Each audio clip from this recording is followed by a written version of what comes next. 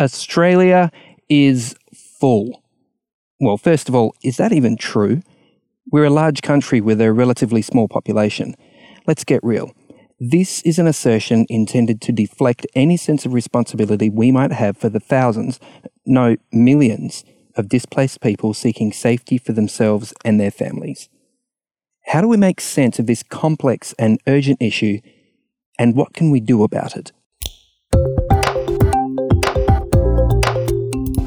This is Signs of the Times Radio with Kent Kingston.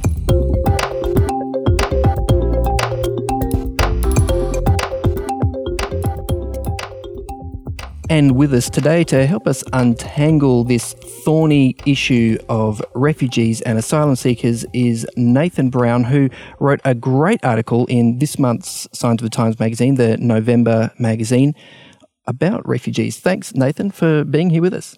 Pleasure to be here. Yeah, look, now I understand that since you wrote this article, you've actually been back to the Middle East, because you begin your article talking about your experiences in Jordan. What's the situation now in the Middle East? Are people talking about refugee issues, refugees coming from Syria and Iraq and that sort of thing? Yeah, the thing that caught my attention back in 2015 when I was travelling in Jordan in particular was kind of a sense of pride from our Jordanian guide about, we have refugees in our country and we can look after them, and people think it's a safe place where they want to come, and it's a badge of honour for our country to be able to care for and help these people. And that really caught my attention because it was kind of a little bit of a contrast to much of what we hear in our country. Mm-hmm. I suppose culturally, like the Arab hospitality is legendary, as is, it's built into Islam. And of course, Jordan is has an Islamic majority. Yes. I think Lebanon, similar, about a quarter of the population in Lebanon is now refugees, I understand. Yeah, the numbers are pretty close to that. In Jordan, it's pretty much the same, about a quarter, so a country of 10 million people, and depending on whether the official or unofficial numbers, it sort of ranges from about 1 million to 3 million refugees in Jordan at the moment. And in 2015, when I was there, one of the refugee camps up near the Syrian border in the north of Jordan was the fourth largest city in Jordan. Oh, wow. So the fourth largest city in Jordan is a refugee camp? Yes. It's not quite so big these days because of changing demographics and changing situations. Some of the refugees that have been in Jordan have actually been able to return home to some of the safer places as some of these wars and situations have changed. So though I don't think it's quite that number these days, but it's still a major population centre. Mm-hmm. But simply the attitude that the Jordanian people seem to have to welcoming, caring for, and saying, hey, this is a badge of honour. As you mentioned, I've just recently returned from visiting there again. Had the same experience listening and talking with the guide who was showing us around some of the great places over there. Said we're a very high taxing country, because we have this responsibility to care for people. Oh, right. And it's very expensive this is the words of the guide, it's very expensive to live in Jordan, but that's the price we pay for being able to care for these people. It's really interesting, when I reflect on the Middle East, there are some countries that have been incredibly generous, Jordan and Lebanon would come to mind, but then there are other countries in the region, like Saudi Arabia and Israel come to mind, where they've taken almost no refugees, and it's just really, and these are also countries that are bordering, some of these, or very close to these trouble spots. It's a really interesting reflecting on the different responses in that same region. Did you ever have that conversation? Yeah, to some degree.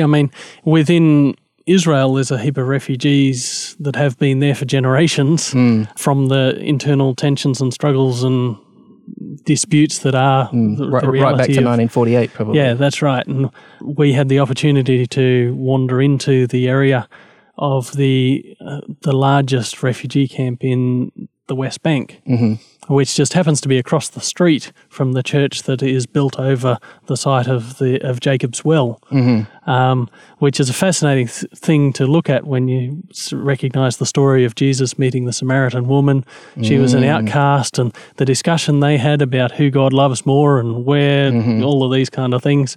And then across the street we have 30,000 people living in what looks like just a kind of very densely populated suburb of what is the city of Nablus these days, and that's what it's called. But that is actually technically a refugee But that's still settlement. technically a refugee camp, and there are people there that left their homes in 1949, 1950, expecting that they would be able to return at some stage, but haven't got back there yet. Okay, well, this highlights something really important, Nathan, that I think we really should get clear at the beginning of this conversation, because sometimes when statistics are being thrown around in the fairly heated arguments, you know, people have about refugees, it's not made clear that, well, somewhere like Jordan or Lebanon, for example, yes, there are hundreds of thousands, millions of people flowing across those borders, and they are being looked after as refugees. Yeah. But they are not allowed to become citizens of those countries. And the situation, as you mentioned in the West Bank, we have a situation where there are, 3-4 generations of families who are still not being allowed to become citizens of, one country or another. Whereas a country like Australia, for example, or a country like the US, which is we're often criticised of being fairly tight-fisted towards refugees. We are actually taking refugees in the sense of resettling them and making them citizens of our own country. So do you know what I mean? Because sometimes when the argument is made, there's millions of refugees going to Jordan, why can't we take millions of refugees? But it's not actually apples and apples we're comparing. We're settling them, making them citizens. Jordan is not. Well, to some degree, what you say is correct. The reality is that for almost all refugees, their greatest desire would be to return home. Sure. And there's some amazing stories, some of what Richard Flanagan wrote a couple of years ago in visiting some of the refugee camps in Europe where Syrians were going, and they still had the house keys to their house. Wow. They were still hoping that one day the situation will improve and they'll be able to go home. And so many of the refugees, that's their ultimate dream, would be that things would be made right in their country, that the war would end, that whatever has pushed them out would be fixed or changed or brought to some kind of resolution, and they could simply go home. Yeah. Because home is home. But I guess realistically, of course, though, once you've come to a new country, you've established a life there, particularly if you've had kids, brought kids young to that country, or you've given birth to the children after you've entered that country, and maybe 10, 15, 20 years down the track, you have the opportunity to return, in inverted commas, home. It's not home anymore. At that point, the country where you've settled is then home, especially for your kids. They might not even speak the language of their parents. That's right, yeah. Yeah, wow. And so that's where these things do get terribly complicated. And I guess one of the things that, to some extent in the article that I wrote that's in this issue of Science magazine, is simply say, well, even if we sidestep some of those debates, how we care for these people matters. And how we respond to the people that are, particularly at the moment in some of the ongoing issues we have people the Australian government has locked up people in places like Nauru and Manus Island now for 5 years with seemingly no end in sight to their situation. Well, not locked up literally. I believe they are free to roam around those islands, but they're not free. It's a very small island. They're not free to leave the islands, and that's right. Yeah, this is some of the language I think that does get people caught up to say that's inaccurate. They're not locked up. Well, yes, but they are detained. I think we can be very clear about that. Okay, so you did spend some time in your article looking at the situation in Australia, the situation of asylum seekers and refugees. I mean, how far back do we want to go to sort of unpack this? What sort of patterns Australia has shown towards migrant groups coming to this country? I mean, well, first of all, some of my ancestors came to this country on a boat. We were boat people. We were, convicts on the first fleet, and yes, sold. I've got some of them in my family as well. Well, there you go. So we're both descended from boat people, and of sorts. I don't think the locals were too happy to see our mob sort of turn up. That's right, and we made a bit of a mess of it ourselves. Well, that's right. Yeah. So Australia has a long history that dates back to European settlement of racial challenges. Sure. And certainly that has, every generation there have been the people we don't want here, whether that's the Aboriginal people and the white people arriving, or whether it's the white people and the next, whatever. The Chinese miners during gold rush, for example, they copped it pretty bad. Yeah. That's right. And then we had, in the first half of the 20th century, we had people, the Italians and the Polish and the Greeks and some of the, and many of them had we had a white time. Australia policy at one stage. It was very clear. We wanted our country to be a European country, an outpost of the empire. Yeah. And this kind of, it keeps being recycled, and it's in a sense, it's nothing new. I had the opportunity, you mentioned I was visiting the Middle East recently. I went to the Yad Vashem Holocaust Museum in Jerusalem. Yeah.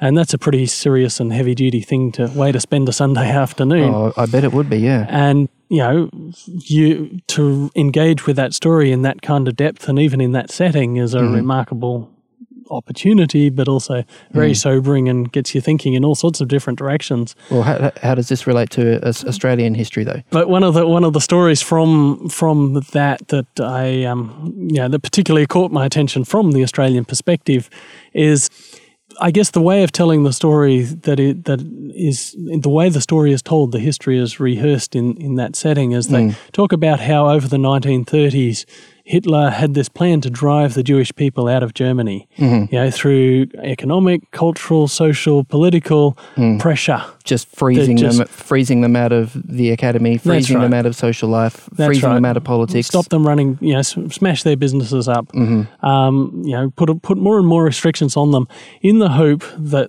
the Jewish people would simply pack up and leave Germany. Which some of them did. And some of them did, but with that wave of refugees, the question was raised, well, where do they go? Right. And so about 30-something countries of the world, the civilized countries of the world, so-called, got together in Evian, France in 1938 and said, what are we going to do with all these refugees? And the predominant, I guess, response was to shrug our shoulders collectively. And there's one particular response that caught my attention, which came from a guy by the name of T.W. White, who was the Australian representative at that conference, and he made this comment. He said, it will no doubt be appreciated also that we, meaning Australia, have no racial problem, so we are not desirous of importing one. Wow. And so the reality was that this conference was the opportunity where the world could have averted what became known as the Holocaust.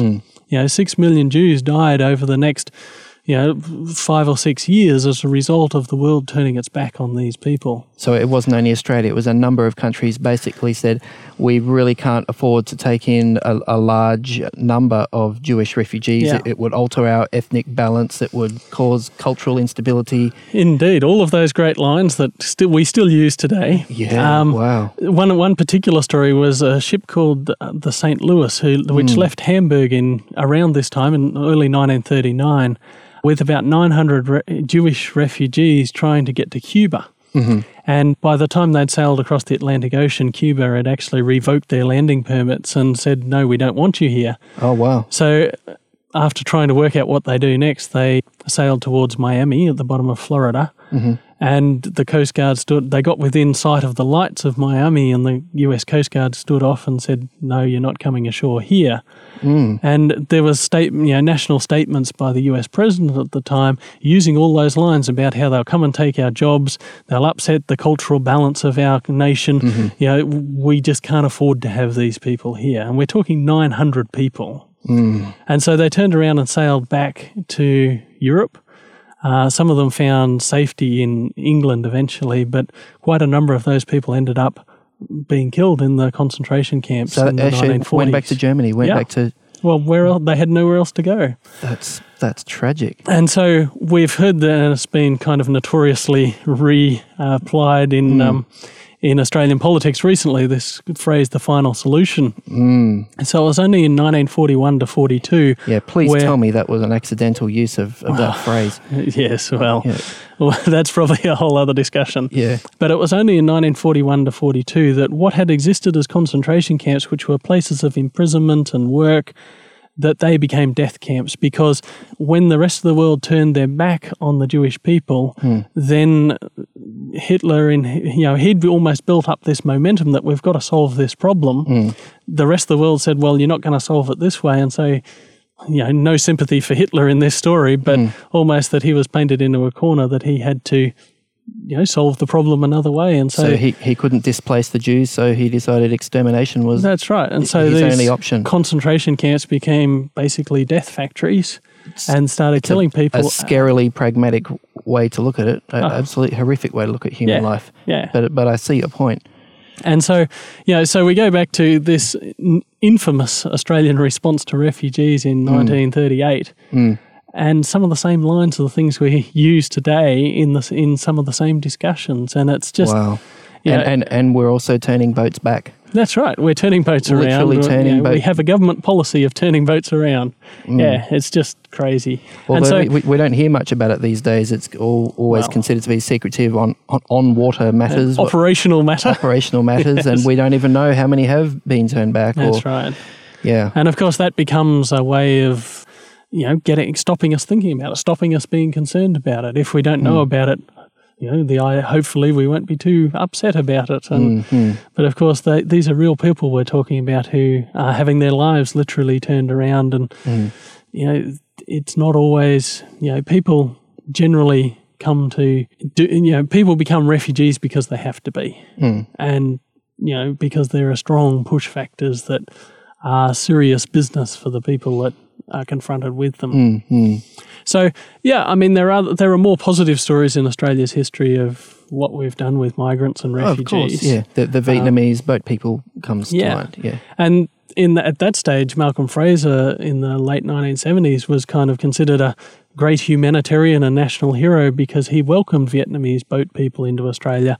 And, they were integrated into our society, and anyone that enjoys a good Vietnamese restaurant in their suburb, has to some extent has that to thank for it. So we have done better, but kind of what I consider the current history of Australia's response to refugees and boat arrivals, kicks off in 2001 with John Howard's response in the Tampa crisis. It was a pragmatic way to win an election in late 2001. Coming off the aftermath of, in the aftermath of Pauline Hanson version 1. It was an issue even before that. I remember in the 90s, people protesting about mandatory detention and problems in detention centres in Woomera and then Baxter after that. But you're right, it really did seem to take a whole new resurgence with the Tampa in 2001. And of course, that was the same year that we also had the 9/11 attacks and fears of terrorism. So it was sort of the perfect storm in some ways, wasn't it? Yeah. And became a politically useful tool, and that's, I guess, a little bit of a cynical view, but I think it's a real view because it has become since that time, since 2001, it has been a major and far in excess of the actual size of the problem. And the amount of money that we as Australians have spent on locking up relatively small numbers of people for an awful long time is absurd. And it's done something to us as a nation. I think what it comes down to is deterrence, because Australians, we were shocked generally when we saw that footage of those refugee boats coming close, to the rocks in Christmas Island, and those heavy seas and those boats being smashed against those rocks, and we just knew that, not everyone is going to survive this. This is horrific. And it sort of gave us a visual picture of what had been going on all this time, of people in desperation for whatever reason, and whatever legitimate reason, wanting to come to Australia, but nevertheless, no one wanted to see that happen again. So I guess some people would say, look, drastic situations cause for drastic solutions, drastic answers. How was it wrong of the Australian government to try to stop people coming to Australia by boat? Yeah, and certainly there's an argument that nobody wants to see anybody die on a leaky boat in the Indian Ocean. But the challenge with that is people only do take that kind of risk when they've got the push factor. When they're so desperate. It was a line a few years ago that some of the advocacy groups used in this, people only do that when that's the least worst option. So that's a pretty sobering thing to stop and think about. When something that dangerous, that unpleasant, that, risky to one's family, to one's kids, to, if that's the least worst option, what are they actually running away from? And so we push that away from our seas. so they're stuck somewhere worse. Although I guess what you're saying does imply informed consent, and it's my understanding that not everyone knows what they're exactly getting themselves in for when they sign up with people smugglers to get on a boat. They don't know how big it is, however crowded it is, how long the journey is, or anything like that. And certainly, there's certainly a lot of sympathy in my mind for, let's not, create a business for the people smugglers, to use that kind of, politicians have been talking about breaking the business model of the people smugglers. Yes. And that's not a good thing. That's, there needs to be a better way to solve that. Yeah. Which unfortunately, for all the politicians that have been uptight about this, there hasn't been a lot of progress in saying, well, what can we do to actually solve the situation that gets the people on those boats? Yeah. And that desperate and, spending that much money and all of those things. So it's messy. Yeah. And there's no simple solutions, because if there is, there are a lot of good people that would be trying to implement them. The thing that worries me, I guess, most about this is the doctrine of deterrence. Because basically what seems to be happening here is the argument is if we treat this particular group of people as harshly as possible, it's going to put off other people from wanting to repeat the same behaviour. Yeah.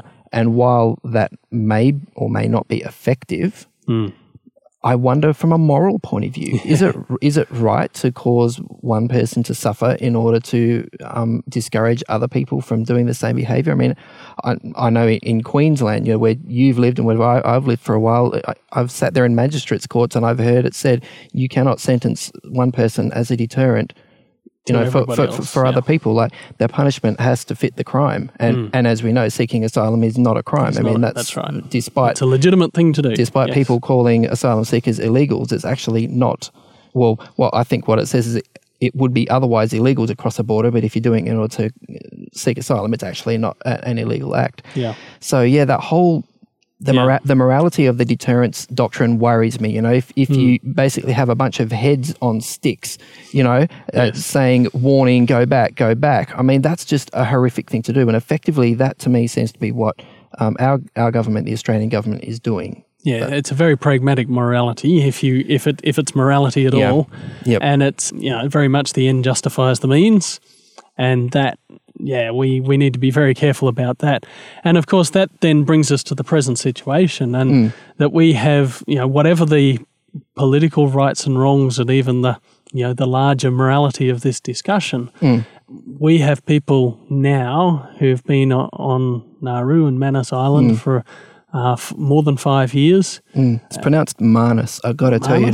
Everyone says Manus in the Australian media, but I've lived in PNG as a kid. It's Manus. It's Manus Island. But go Very on. Good. Sorry.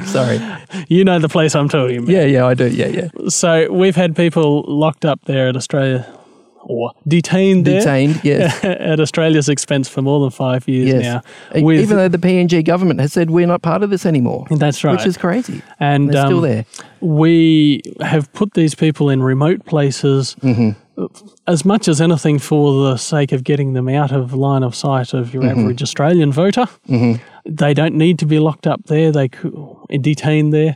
They could be placed in other places where they could be cared for better, where they would have better mental health, better physical health. And the reality is that anybody living on Nauru or Manus Island,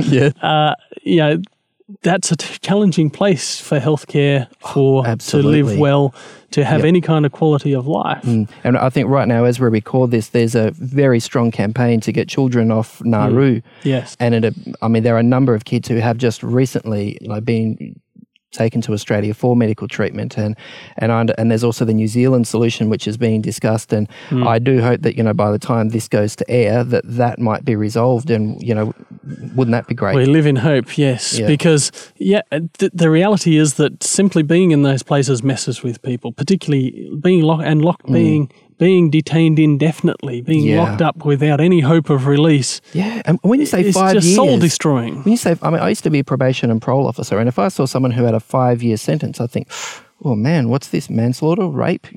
Like that's the sort of serious crime serious sentence we give for those kind of crimes. And yet we've got people who haven't committed a crime who That's are right. detained in worse conditions for longer. And you'd have children there who that's all the life they know and all they can remember. And and then there have been more and more such instances of self-harm, of suicide attempts, of actual suicide, of other physical and mental health problems that just seem to be getting worse and worse as the time that these people are left in those places goes. It certainly is horrific. Now, Nathan, you said you went to Jerusalem recently and a few years ago on a sort of a Bible lands tour. So you're a man of faith. If we read your article, we see that. If we read other things that you've written, we can see that. Does the Bible talk about refugees? Can you take an approach to a political or a ethical approach to refugees based on the Bible, like being honest to the Bible? Yeah. I think the Bible has much to say in relation to, and in some ways, the Bible is unique in the literature of spirituality in that it has a very strong bias towards the outsider.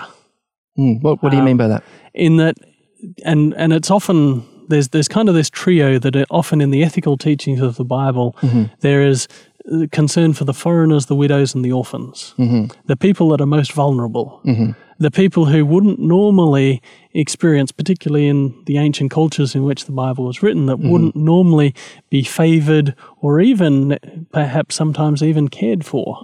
So the Bible has this bias towards, to borrow the phrase, the least of these, or the people that are often excluded or forgotten or marginalised. And both positively and negatively, if you care for these people, this will be something that will reflect well on your society. I'm just reflecting on those words, the foreigner, the widow, the orphan, and thinking what would be the closest equivalent in our society. And I'm thinking probably foster kids, single mums, and refugees. Yeah. Sorry, And, I just a thought bubble. Go on. And so there's certainly this recurring ethical focus on a society that is healthy, that is good, that is faithful, that will prioritise caring for those who are most at risk. Yeah. And also one of the fascinating things is Jesus as the central person of the Bible in the way he was a refugee. And I find that fascinating. In what way? In what way was Jesus a refugee? As the story is told in the Gospels, when Jesus was perhaps 18 months old, something in that, the king of his region, King Herod, decreed that all kids under 2 years old in his community should be killed as a way of singling out Jesus. But and it was a small village of Bethlehem that they were living in at the time after he'd been born there. They escaped. And Jesus grew up for perhaps a couple of years, maybe even a little bit longer than that, in Egypt.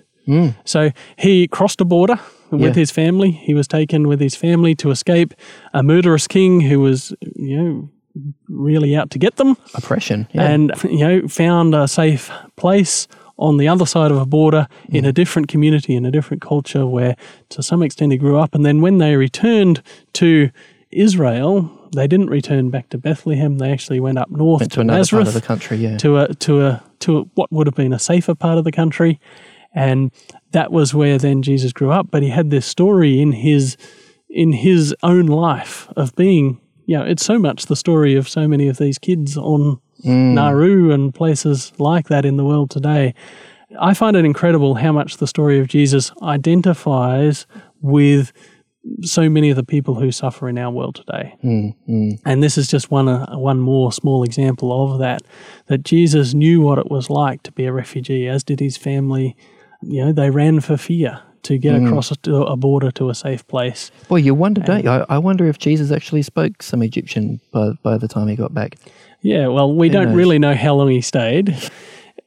You can look at the dating and say, okay, well, they returned after King Herod had died, and then... by the time he was 12 years old, he was going to the temple. That's right. So it's somewhere between 2 and 12 he's returned, but who knows? Wow. And there are parts of the story that are left untold. That's fascinating. And in your article, Nathan, you quote this quite hardcore verse from the Bible, from the book of Deuteronomy, that says, "Cursed is anyone who withholds justice from the foreigner, the fatherless, or the widow." Yeah. That's the trio you mentioned before.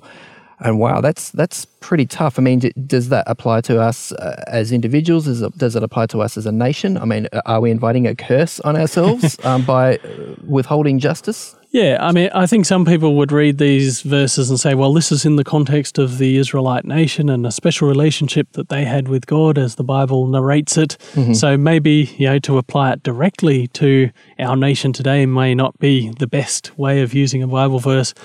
But I would suggest that it probably sometimes what is presented in the Bible as a curse of God may actually simply be the results of a certain attitude and a certain way of living, and that if you live in a way that refuses to do justice, refuses to be generous, refuses to love and to accept and show mercy to people in need, then that will have an impact on your society. That you will be, when a society becomes less generous, that affects all of us. Yeah. When a society, puts up walls and wants to be, we're going to just look after ourselves, that actually makes us more insular. It makes us more afraid because the higher you build the walls, the more scared you are that someone's might get over them somehow. There's kind of this cause and effect that sometimes is reflected in what might be talked about as the curses of the Bible. And of course, the corollary to this, that is, if you do these things, so justice to the foreigner, the widow and the orphans, then you'll be blessed. And when you are generous, when you are kind, when you're open-hearted, when you're able to embrace and show mercy to people, that changes how you interact with everybody else in a society as well. And there are positive consequences of that. The society becomes a better place to be. So, while we might talk about some of these things in very pragmatic and political kinds of ways and rights and wrongs, and they are complicated many times, there's not a simple answer to these situations.